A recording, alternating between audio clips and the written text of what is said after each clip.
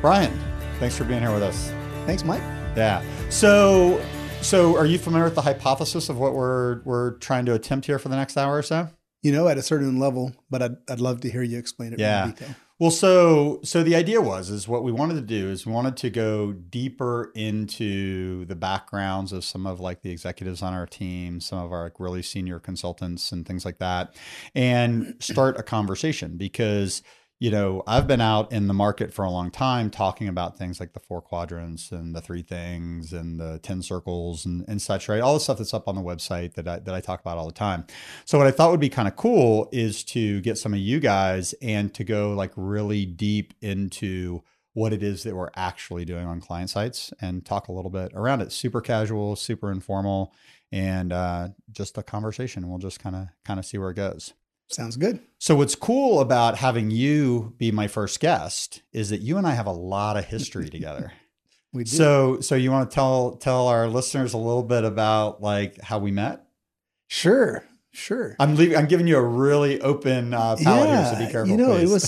It was such a fascinating time.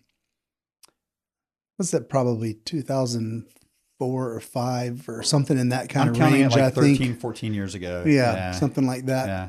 And so you and I were both at CheckFree in those days, and I was you're a director of development. I was a director of development. I was running a team in the e-bill space. And I was a project manager. And you were a project manager in a different part of the organization. Yeah. But I was building a new team because we were setting up a new organization. We were actually we were moving a team from out of the country down into Norcross, and had to build up a whole new team from scratch. Was that the first thing that I did with you? Was the Waterloo? Yeah, I think so. That's what I remember anyways. Okay. You know what I think actually like the first thing was we were working on the eBill 5 project together, but I didn't work for you at the time. Your team was involved in that. I remember. So let me see if this rings a bell, right? So I'd like heard of Agile, but like I had no experience with Agile. And so we were doing RUP and like the traditional PMBOK stuff and all that kind of a thing. And I sent you an email and I said, okay, so you guys are doing Agile. Tell me what Agile's about.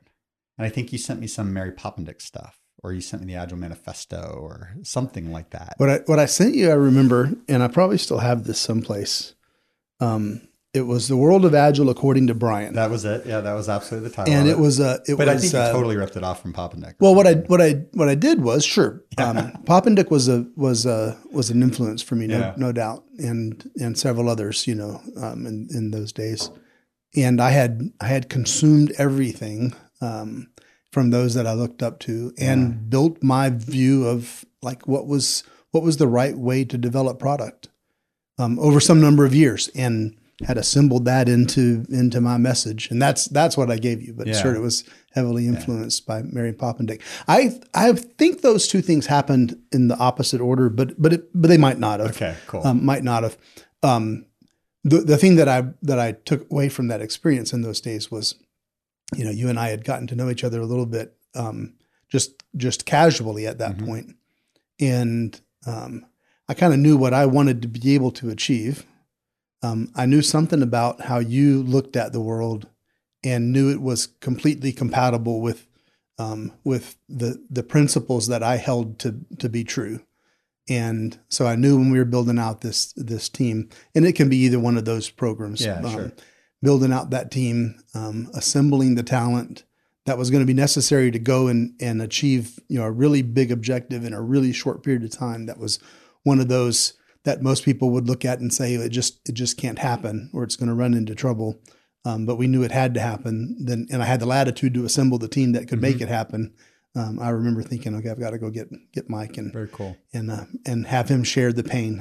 Yeah, consider the pain shared at this point. Yeah.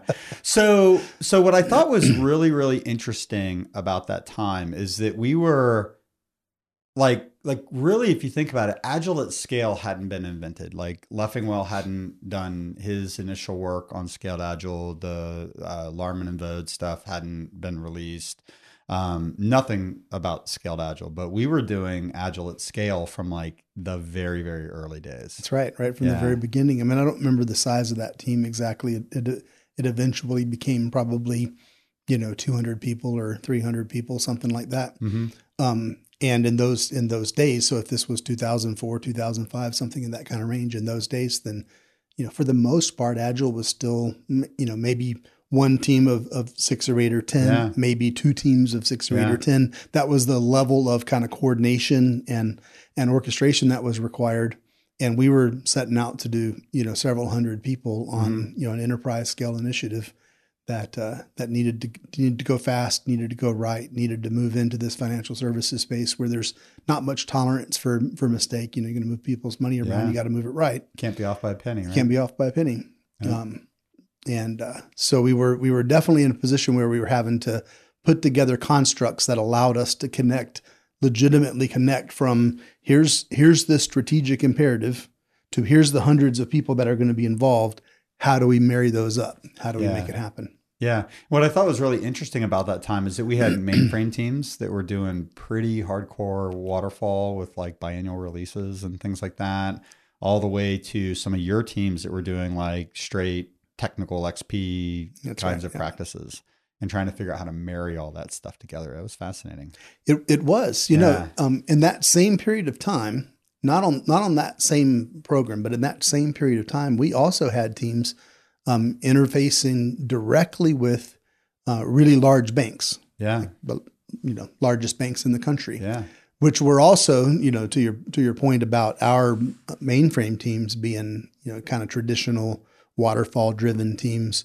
Well, the banks as an entity, that's the only thing they understood and looked at anything contrary to that to be, to just be an inappropriate way to build software. But we worked out in those days really clear ways to interface between, these kind of high speed, adaptive teams that were constantly sort of seeking, learning, responding, and these giant banks that were not that. We worked out pretty simple ways to create interfaces between them so that both could move in their lanes and in the way that they needed to and in keeping with their, compliance and regulatory requirements and all that kind of thing. But we could match them up to deliver on big objectives. I remember one time I think I drove up to Charlotte to meet with some executives at MBNA and to teach them about how we were managing software projects. Yeah, that's right. And I was supposed to have other people go with me, and then like all you guys like ditched me or something. I'm sitting there like as this relatively young, project manager, like teaching all these folks at the bank about Agile, right? And risk management and things.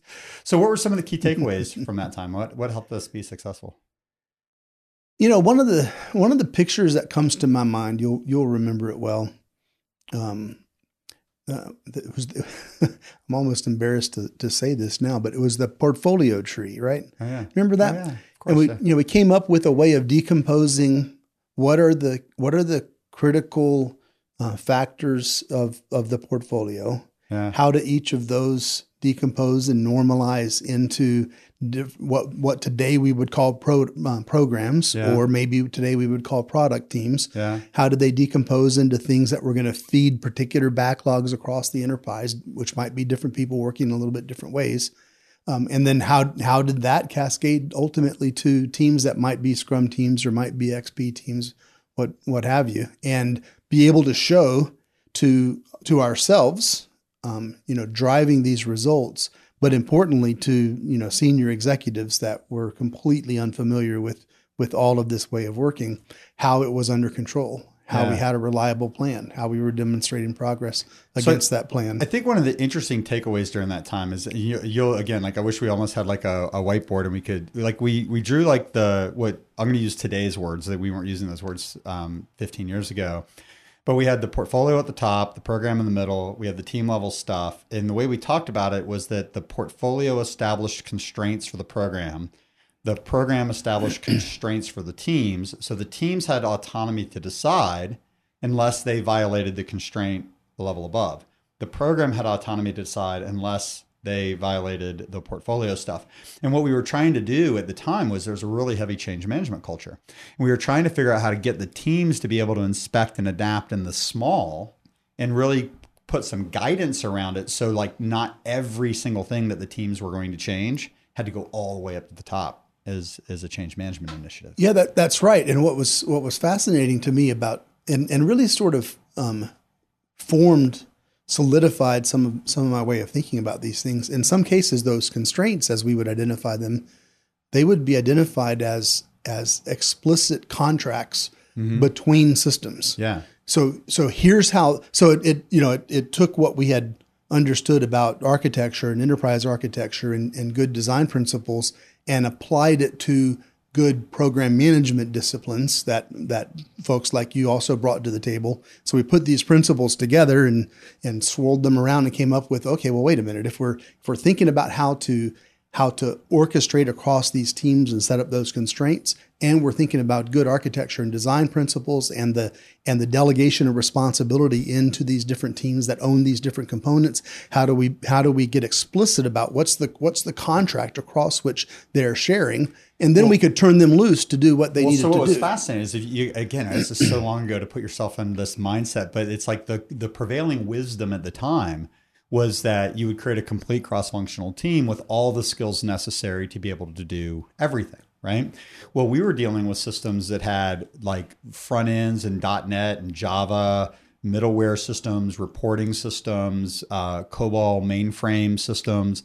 And some of those systems were like risk engines and things that required a tremendous amount of domain expertise. And you just weren't going to let anybody touch that stuff. Yeah, that's right. Yeah. Encapsulating that domain expertise, and then just add one more layer. And I know I already said it, but maybe one of the providers within that whole set of programs is one of the banks who's contributing maybe UI components or maybe back-end components that all have to fit into this set of capabilities that are going to add up to the whole. So bring in, all right, bank, hand over 2 of your people, and COBOL team up in Ohio, hand over 2 of your people, and reporting team and data analytics, for what there was data analytics in those days, hand over 2 of your people, and we're going to swizzle together this cross-functional team. That just wasn't remotely practical at this kind of product. That's this kind of scale. Well, I think it remains to this day not practical. Yeah. That's where we've kind of landed in today's language, which is organized around business capabilities, encapsulate teams and services and things like that. But just that we just didn't have the languages crisp at the time. Right. One of the things that you had, I think it was an example you used back in the day that really helped crystallize it for me, is that we would make service calls out to, I think it was Equifax at the time, to do like credit authorization. So if you're going to start up a bank account, you had to get a credit authorization. And so they were putting capabilities into their product at their own pace, and we were putting capabilities into our product at a pace. But there was a point in time where what we were developing, what they're developing, had to come together. We didn't have control over their people. They didn't have control over our people. And that was like one of the first examples where I went, okay, if we were going to have 2 totally autonomous teams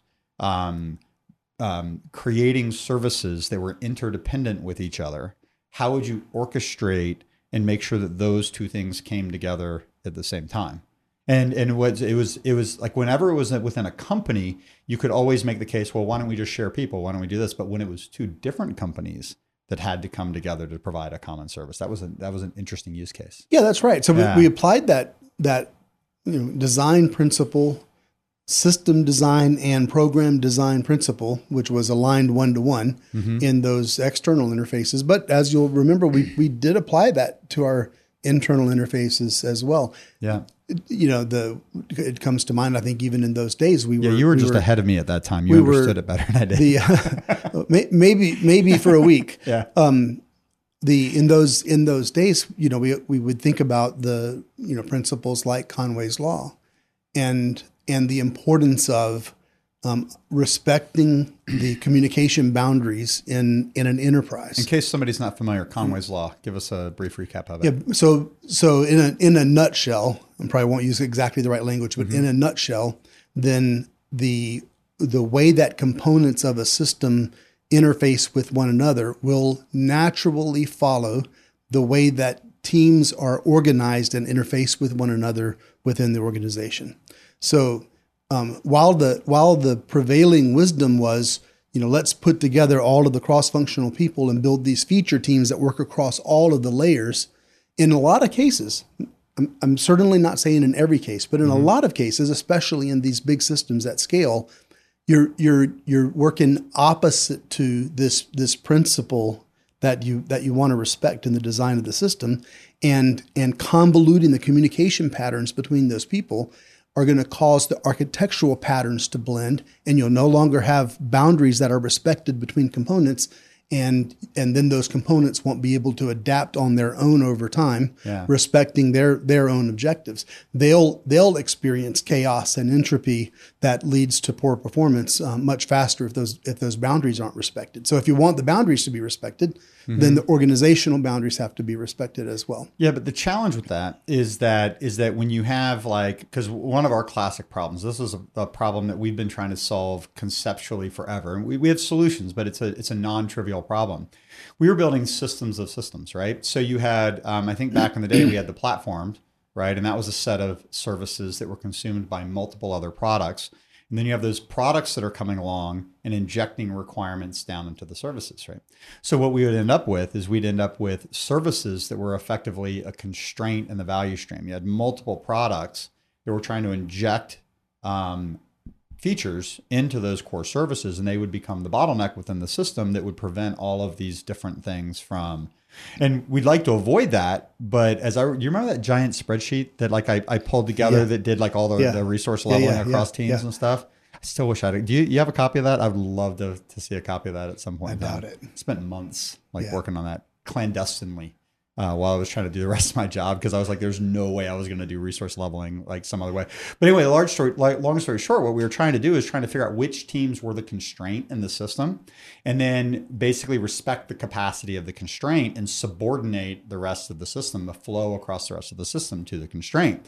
And that's where a lot of organizations that we work with, I think, really struggle, is that they have a constrained team or a constrained capability within the system, and they just continue to build around it without ever actually elevating that constraint or investing more resources in the throughput of that constraint. Right. So the overall ability to serve the market is, experiences friction because we don't elevate that constraint. We don't resource that constraint in the appropriate way. We don't feed the product teams at the rate that they need to be fed, and new capabilities coming from that platform. And so one of the things, of course, we learned to do in those days.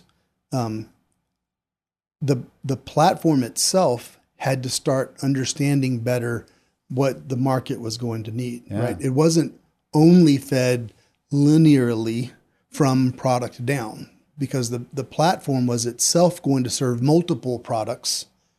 So it really, you needed to look at it just like a single product serves multiple customers. And in most cases, if you start getting in a position where you start thinking about your product in an n equals 1 mode instead of an n equals many mode, then that product starts to suffer. It doesn't move at the rate necessary to move the market in the way that you need to move the market to gain the market share and business performance. So let me see if I can restate what you just said in a minute. So it's like the platform service was like a product unto itself, whose customers were not only the external market, but also the products that were going to consume it internally. Yeah, exactly. Yeah, so it had to go out and to more rather than just being an order taker and saying, okay, I'll build whatever services you want whenever you want them.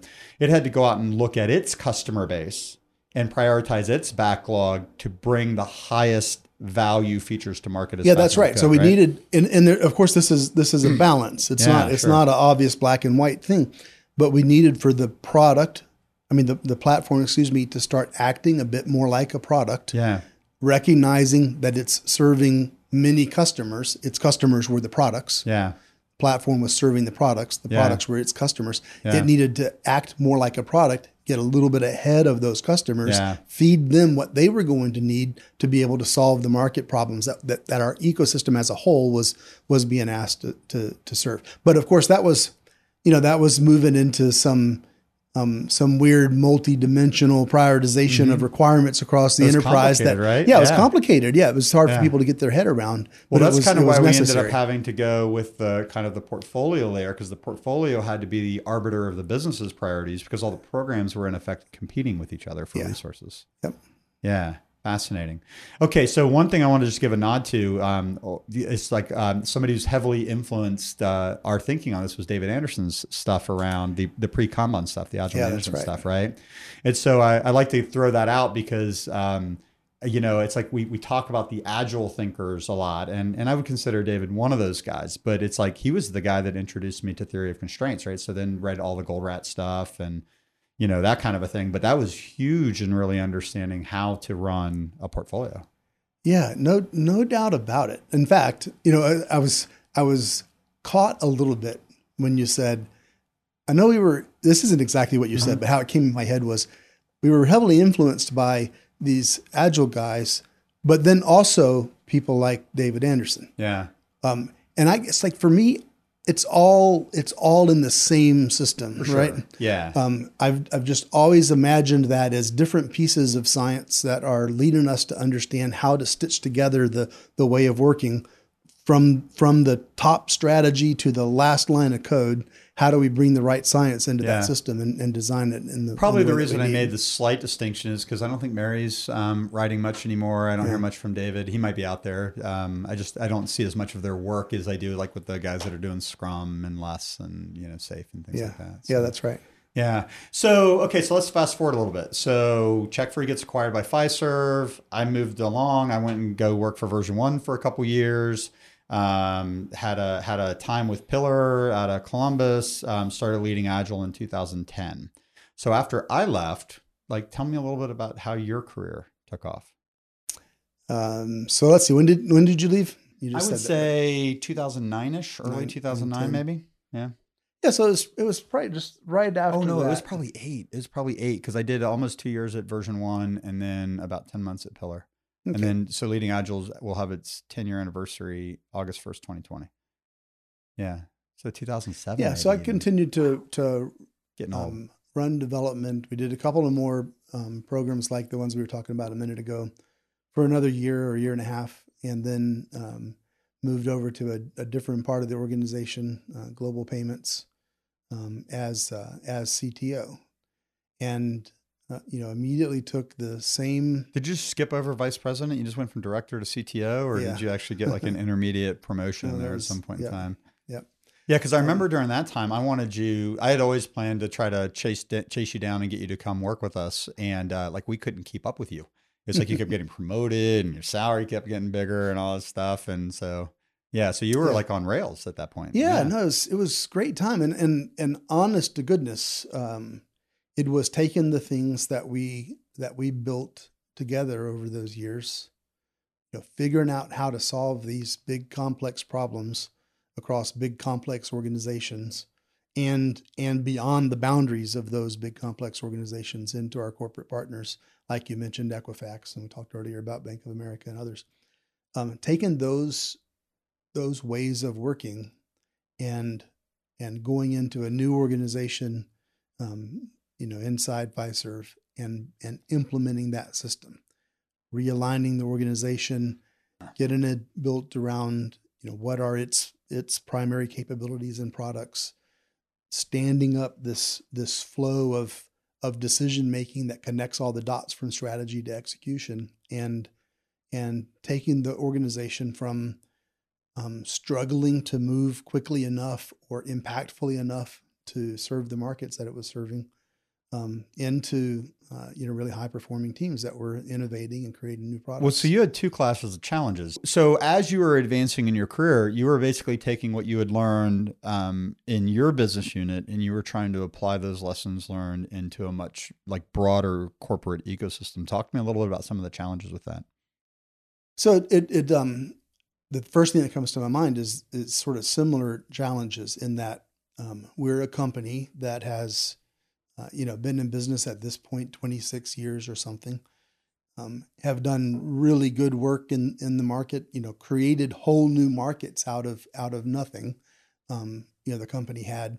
And so of course it had ways of working that produced meaningful business results that led to significant growth.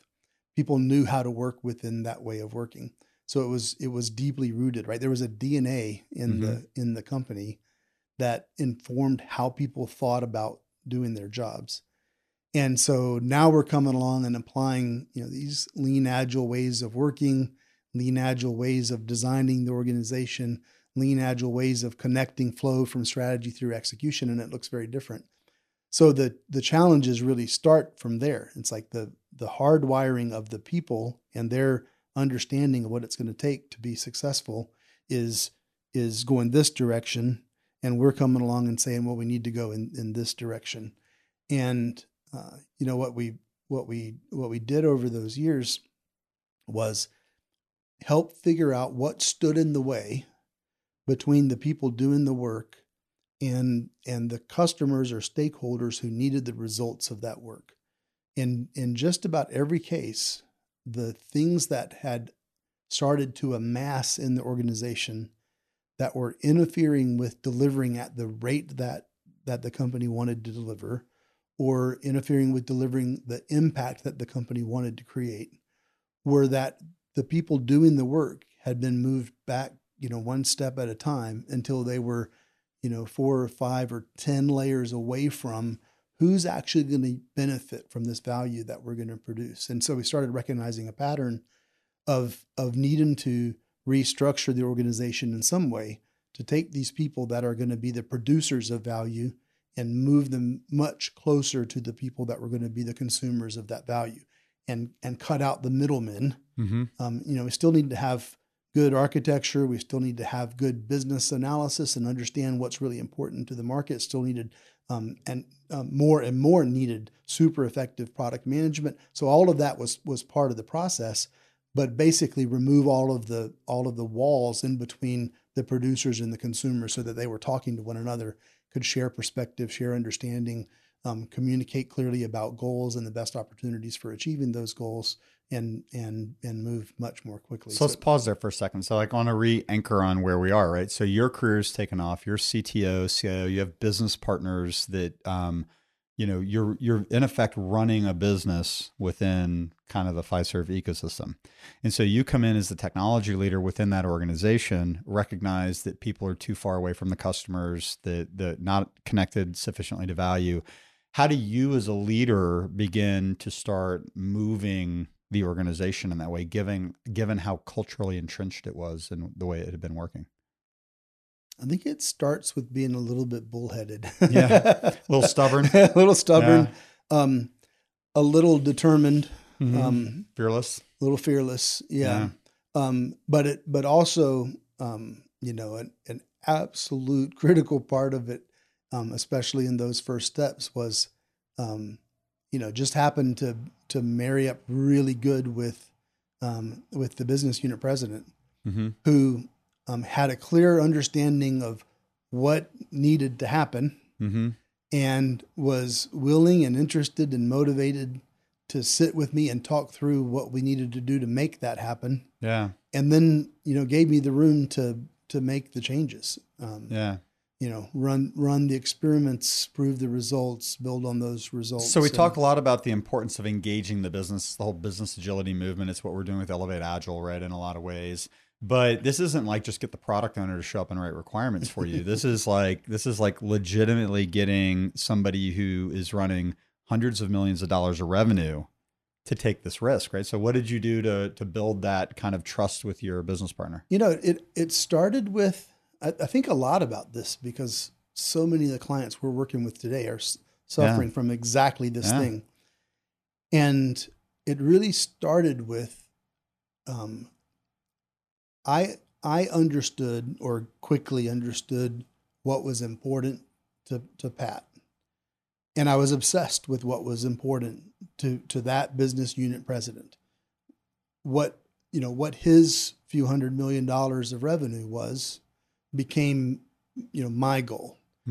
And as quick as we could make it so, then he would understand that I was going to do absolutely everything possible and then a little bit more to achieve that goal. Like that was the goal. Whereas the conversation that he's used to having was something about some, technology problems or some risks or, some reason why, we've got to spend this much money on this technology because it's going to make a neat product, versus here's our revenue objective. Here's our expense objective. Here's the organization that we have to align with that.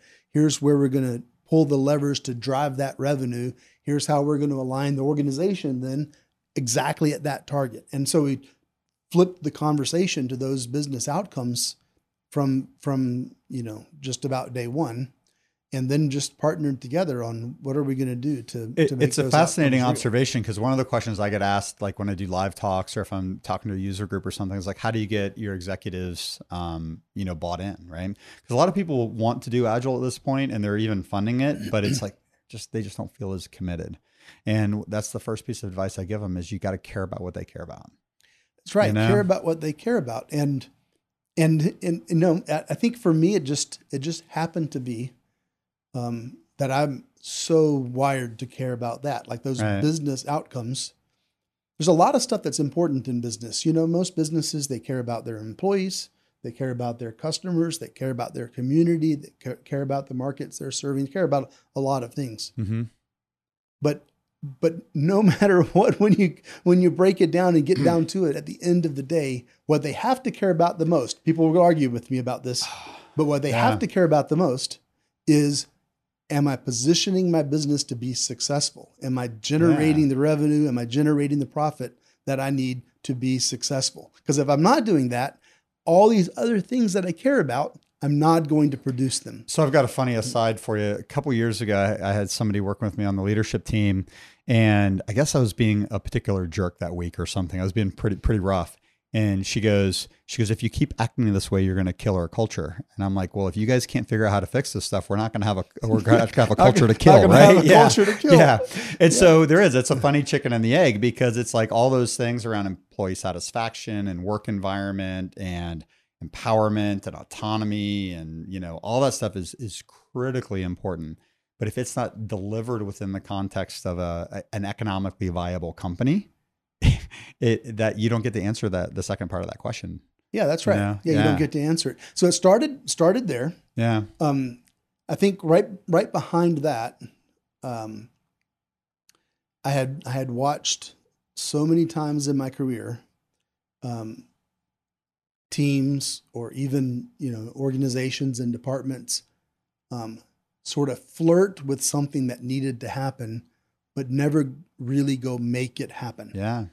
They would just sort of buy time and write it out and accept the constraints and stay in their box. And inevitably, because the thing that they wanted to change was likely stuff that needed to change. Yeah. Inevitably, the time would run out and somebody else would change it. Yeah. Right. Eventually, something would become a big enough problem to leadership in the company that they'd just come along with a really big hammer and knock stuff over and move walls around. Yeah. Do major renovation. My wife and I have done a lot of renovation over the last 10 years. And when we think about renovation, it's not, I'm gonna put a new coat of paint on the wall. Yeah, you break things down and put in new beams and things I'm gonna like put that. some new trim up. Yeah. Yeah. When we think renovation, it's like, well, I know the builder put this wall here, but that wall is interfering with what I want to do with my dining table that'll seat 20 people. Yeah. And so it's in the way of me achieving my objectives. I'm gonna move the wall. So eventually somebody would come along with the gumption to move the walls. Figuratively speaking. Why do you think we're so inclined as employees within companies to just see the walls as immovable? Because I think that's the biggest thing. It's like people can't see past the constraints to a better way of doing things. I think you're right. Why are we that inclined? Isn't it mostly human nature? I think it's largely human nature. People willing to or more comfortable seeing their sphere of control than their sphere of influence, and not feeling emboldened to go out and add to the sphere of influence to create the opportunity to say, yeah, that wall is in the way of us achieving our objectives. Let's do real renovation here. So I think that was the second thing for me. So, start with what was important to him. Second was, folks are going to come move the walls. I'd rather be the one that's moving the walls than waiting for somebody else to move them. Well, so let's pivot a little bit. So we talked about the fact that I used to work for you back in the day, and then like at some point in time, I guess, like I said, 2010-ish, started leading Agile. Pretty soon after, you hired us, and we came in and did some work for you guys within Fiserv. So talk to me a little bit about what is it like to lead transformation work from the inside? Like, what kind of leader do you feel like you needed to be to not only orchestrate us, orchestrate your teams, to make the kinds of changes that you needed to make? So basically, this is your opportunity to give advice to other leaders that might be out there listening to this or watching this. What do they need to do? Yeah. Who do they need to be? Maybe is the question I really want to ask. Confident in your vision of what it is you want to happen and why, and how you're going to be able to demonstrate that progress. You know, the place where my mind went first in this conversation was give the business unit president what he needs. Well, now Lead and Agile is coming in, you know, behind me, and they're helping me to make that real. Mm-hmm. And so I'd created the space for it to happen, but now that's only the start. Where we have to go from there is constant feeding, you know, up to that senior leadership team. What we agreed to go do, it's actually happening. Mm-hmm. Here's the results that we promised. Here's how you can measure in reliable and objective ways that what's important to you is becoming more real in this organization. So direct, you know, traceability from the results of our transformation to the business results that were important to that person. So to me, that's where it starts. So being confident in that vision, being able to demonstrate clear results, demonstrable, measurable results, but then being absolutely hands-on so you understand the reality of what's happening across the organization. I think that... So you don't get to just like hire a bunch of consultants and name a director of transformation and let it go? Yeah. I haven't seen that work too good. I haven't seen it work yet. Okay. Yeah. You know what? This is almost too tactical. But I think it's important. Like I would inevitably wind up sitting around a boardroom table and fielding some questions from, you know, a senior executive team about, you know, this aspect of the transformation, or most likely the question started with this consideration related to their business results. And if I couldn't connect the dots 10 layers deep into what we're doing and why it's going to add up to what's important to them, then I'm certain I wouldn't maintain the credibility necessary to continue making the changes that I wanted to make and that I knew needed to happen in the organization. So the analogy I use a lot is I'm kind of an aspiring pool player, pretty lousy pool player, but aspiring pool player. I talk about the idea of calling your shots. You know, the ability to say, this is what we're going to get to do. We did it. And it doesn't count unless like you were able to say that you could do it before you did it. Yeah. Kind of a thing. Yeah, that's right. And so is there some way to build on that analogy to say it's call the shot, but also the next three that are going to happen? Yeah, sure. Yeah. And be able the good to pool say, players can actually like, you know, run the table that way. Yeah. So sure. I feel like that was really important to be able to call those shots and demonstrate control, but it's calling shots like 3 or 4, you know, shots out in front. I'm going to do this because that's going to lead to this, that's going to lead to that, and that's going to lead to that. And then being able to, when something comes up, when some challenge comes up, which might be a legitimate challenge, something's not going right, or it might be, and I think sitting here today, I feel like it was more often some misunderstanding that somebody had somewhere. So being able to participate in a conversation, to be in the place and participate in the conversation when that problem came up, whether it was a real problem or just a misunderstanding or miscommunication, and be able to understand for real what's going on, like to be able to diagnose that and connect multiple dots across different parts of the organization to say, no, here's what's really happening.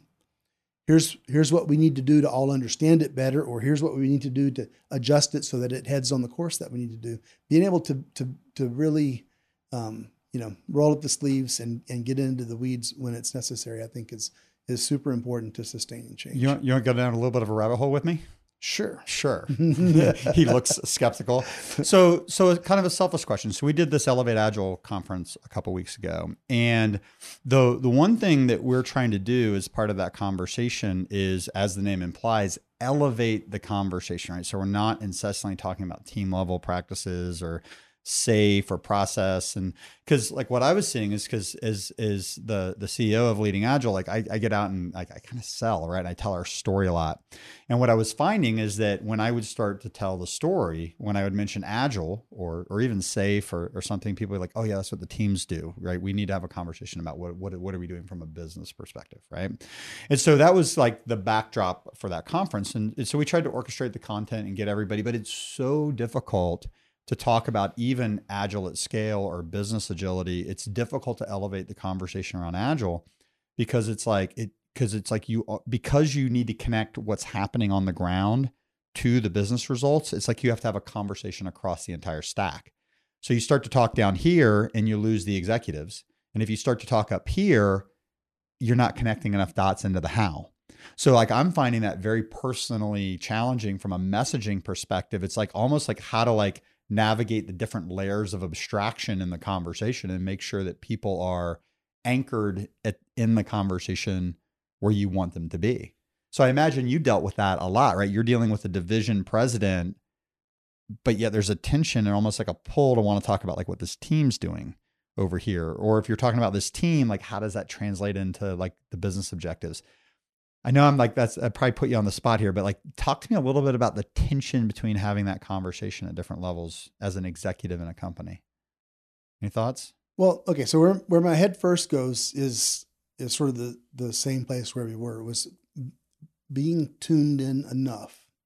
So as the executive, as the executive, sure. Being tuned in enough so that, you know, at 9 o'clock in the morning, you're sitting at the C table and having a conversation with the president and the COO and the CFO. And we're talking about the performance of the business and our, you know, fourth quarter revenue and where we're at. Being able to walk from that 9 o'clock conversation to a 10 o'clock conversation with a couple of the teams related to how, you know, their current release is performing and how they're expecting to deliver against expectations or not, helping them to understand why it's important and how the result of their release is going to connect to these business outcomes that were just discussed in the prior hour. Being able to go from there and have conversations with the, you know, maybe the chief product officer or something like this about how we're thinking about the next series of product releases across all of these products and how we can look at cross-cutting or synergistic opportunities that feed demand into the organization that allow us to accelerate. So being able to walk hour by hour into those different contexts and have sufficient situational awareness to understand what we're really trying to do and why it matters, and help the people that you're talking to reconnect with why, I think is a super important part of it. It's almost like the line of demarcation is almost like at the business architecture level, because it's like at the business capabilities, business architecture, everything below that is teams and execution and performance characteristics and how you're managing it. And then from the business architecture up, it's more like aligned to strategy. Is that, you think that's a decent way of thinking about it? I think it is a decent way to think about it. I think there might be a couple of dimensions in play at the same time. Okay. You might have business architecture and its current alignment to strategy. How that set of business capabilities or products or value streams is assembled to support execution against your current strategic imperatives. Maybe simultaneously, though, you have analysis going on in what's important in the market and how likely over the next 18 months, over the next 36 months, you're going to need to make big pivots in the market and strategically head in a different direction, and be able to understand how that comes down through that business architecture and puts pressure on it to pivot in ways that it's not currently designed to be able to pivot. And then maybe coming up from the other direction, the raw technical architecture that's supporting that business architecture, and being able to think about those crosscuts and understand how those are put together and how they might need to change. So I'm trying to think of, there's about 3 or 4 different dimensions that you probably have to be able to think through and synthesize to make the best decisions. Even when we interview senior consultants, right? So like a lot of times I'm trying to get a handle on how they think about business architecture and team formation strategies and things like that. And then like everybody thinks I'm talking about team level agile or talking about Scrum or something like that, because it's like I see the stack in its full dimensionality, and like getting people to anchor on like where you're at in that conversation, I think is really, really difficult. Yeah, right. Where in that conversation are you going to anchor? What frame of reference are you going to look at it through? And who are you going to participate in the conversation with when looking at it through that frame of reference? Yeah. So I have an interesting pivot for you now. So as an executive, one of the things that was really awesome about working with you is that you just deeply understood this stuff, right? So you come from a architecture background, right? So you think in terms of services and business capabilities and things like that. And so as you and Dennis were working together, and as you and I would have conversations, this language was very native to you, right? You deeply understood it. So now you're on the other side, right? So now you're going in and you're talking to executives about that maybe are not, I don't want to say astute, right? Because they're super, obviously super smart and have successfully led their companies, but they might not come from the same background that you do, right? How have you navigated that transition? Yeah, it's tough. Yeah. You're hitting on one angle, which is, sort of the language and the depth of understanding, and sort of needing to pull the story up to meet an individual where they are. Now, that kind of meet them where they are has always been part of the process. I mean, we've kind of talked about that in a few different ways now. So it's always been a motivation, but sometimes where our clients are is a very different place than, what I've had direct experience with. And so trying to get inside their head and quickly understand how they're seeing the world. Well, it's a fascinating challenge, right? And so for anybody who's followed anything that I've done for a long time, really going from project manager, agile coach, agile consultant, starting a company, growing our company up to 120 people or what have you. There's a lot of marketing, right? There's a lot of storytelling that goes into it. And if you bring the story too high, it just looks like everybody else, right? There's no differentiation. Oh yeah, you solve business problems, you align, you do this, right? So like the secret sauce is, and somehow like there's an operational model underneath it, right? There's a change management. There's a way of thinking about business architecture. There's a way of thinking about teams and governance and alignment and tying execution to strategy. But then at the end of the day, it is about strategy articulation, right? It's about business value. So there's a funny little dance that we're trying to figure out how to do. It's like you have to tie to those things that everybody else is talking about, but the how you get there is fairly unique, I think. Yeah, how we're thinking about it a little bit. No, I think so. It's unique, and it's obviously I can't speak to this without some bias, right? Yeah, sure. But I think exceptionally comprehensive. I mean, one of the things, I think everybody listening knows what we do for a living, so it's okay. I'm sure. I mean, of course, I think it's exceptionally comprehensive. But it is. I believe there's so much. It's so thorough. Our way of thinking about what makes organizations high performing, and what has to get built, what has to get nurtured to make them high performing. We've talked a couple of different. We've made a couple of different paths now at this multidimensional frame of reference. I need to assemble the parts thing, including the conversation. Like to your very last point, the conversation with this executive who you're trying to help understand what it's going to take to erect the kind of organization that they're going to want. And there's 10 different dimensions and 30 layers of depth in each one of those dimensions, all of which can be part of the conversation at any one point, but choosing just the right thread through all of that for this one need It's tricky, and I won't say I've got that all figured out. That's certainly an area I don't that think I'm any of us have it to, totally figured out. Continuing to grow in for sure. Well, so maybe like final thing, and this is totally orthogonal to everything we talked about so far, but kind of related to this last point. So I started writing. I don't know if it's going to be an article or a blog post, or just maybe it's just a collection of thoughts, but like when you start to think about all the personality profiling stuff that we do, like to hire or help our clients build teams or whatever. I mean, we use emotional intelligence, intellectual intelligence, behavioral profiles. Are you logical or emotional, controlling, non-controlling kinds of things? The latest thing that I've been thinking a lot about is growth mindset versus fixed mindset. I'm actually starting to like wonder how any human beings ever share ideas or talk to each other at all. Like, I mean, the amount of insight that you almost have to have about another human being sitting across from you it's mind numbing. Yeah. I don't know. So now that you're kind of on this side, like what's been your observations around that? Like knowing how people tick as you get in and start talking with them a little bit. It's obviously critically important, but it's hard. But you made me think, Mike, as you went through those, emotional intelligence and intellectual intelligence and all these different systems thinking, non-systems thinking is one of them. Yeah. That there's that quote, something like, all models are wrong. Yeah. Some models are useful. Yeah. Right. So I try to keep that in mind, even with the background that I have, or maybe because of the background that I have in architecture.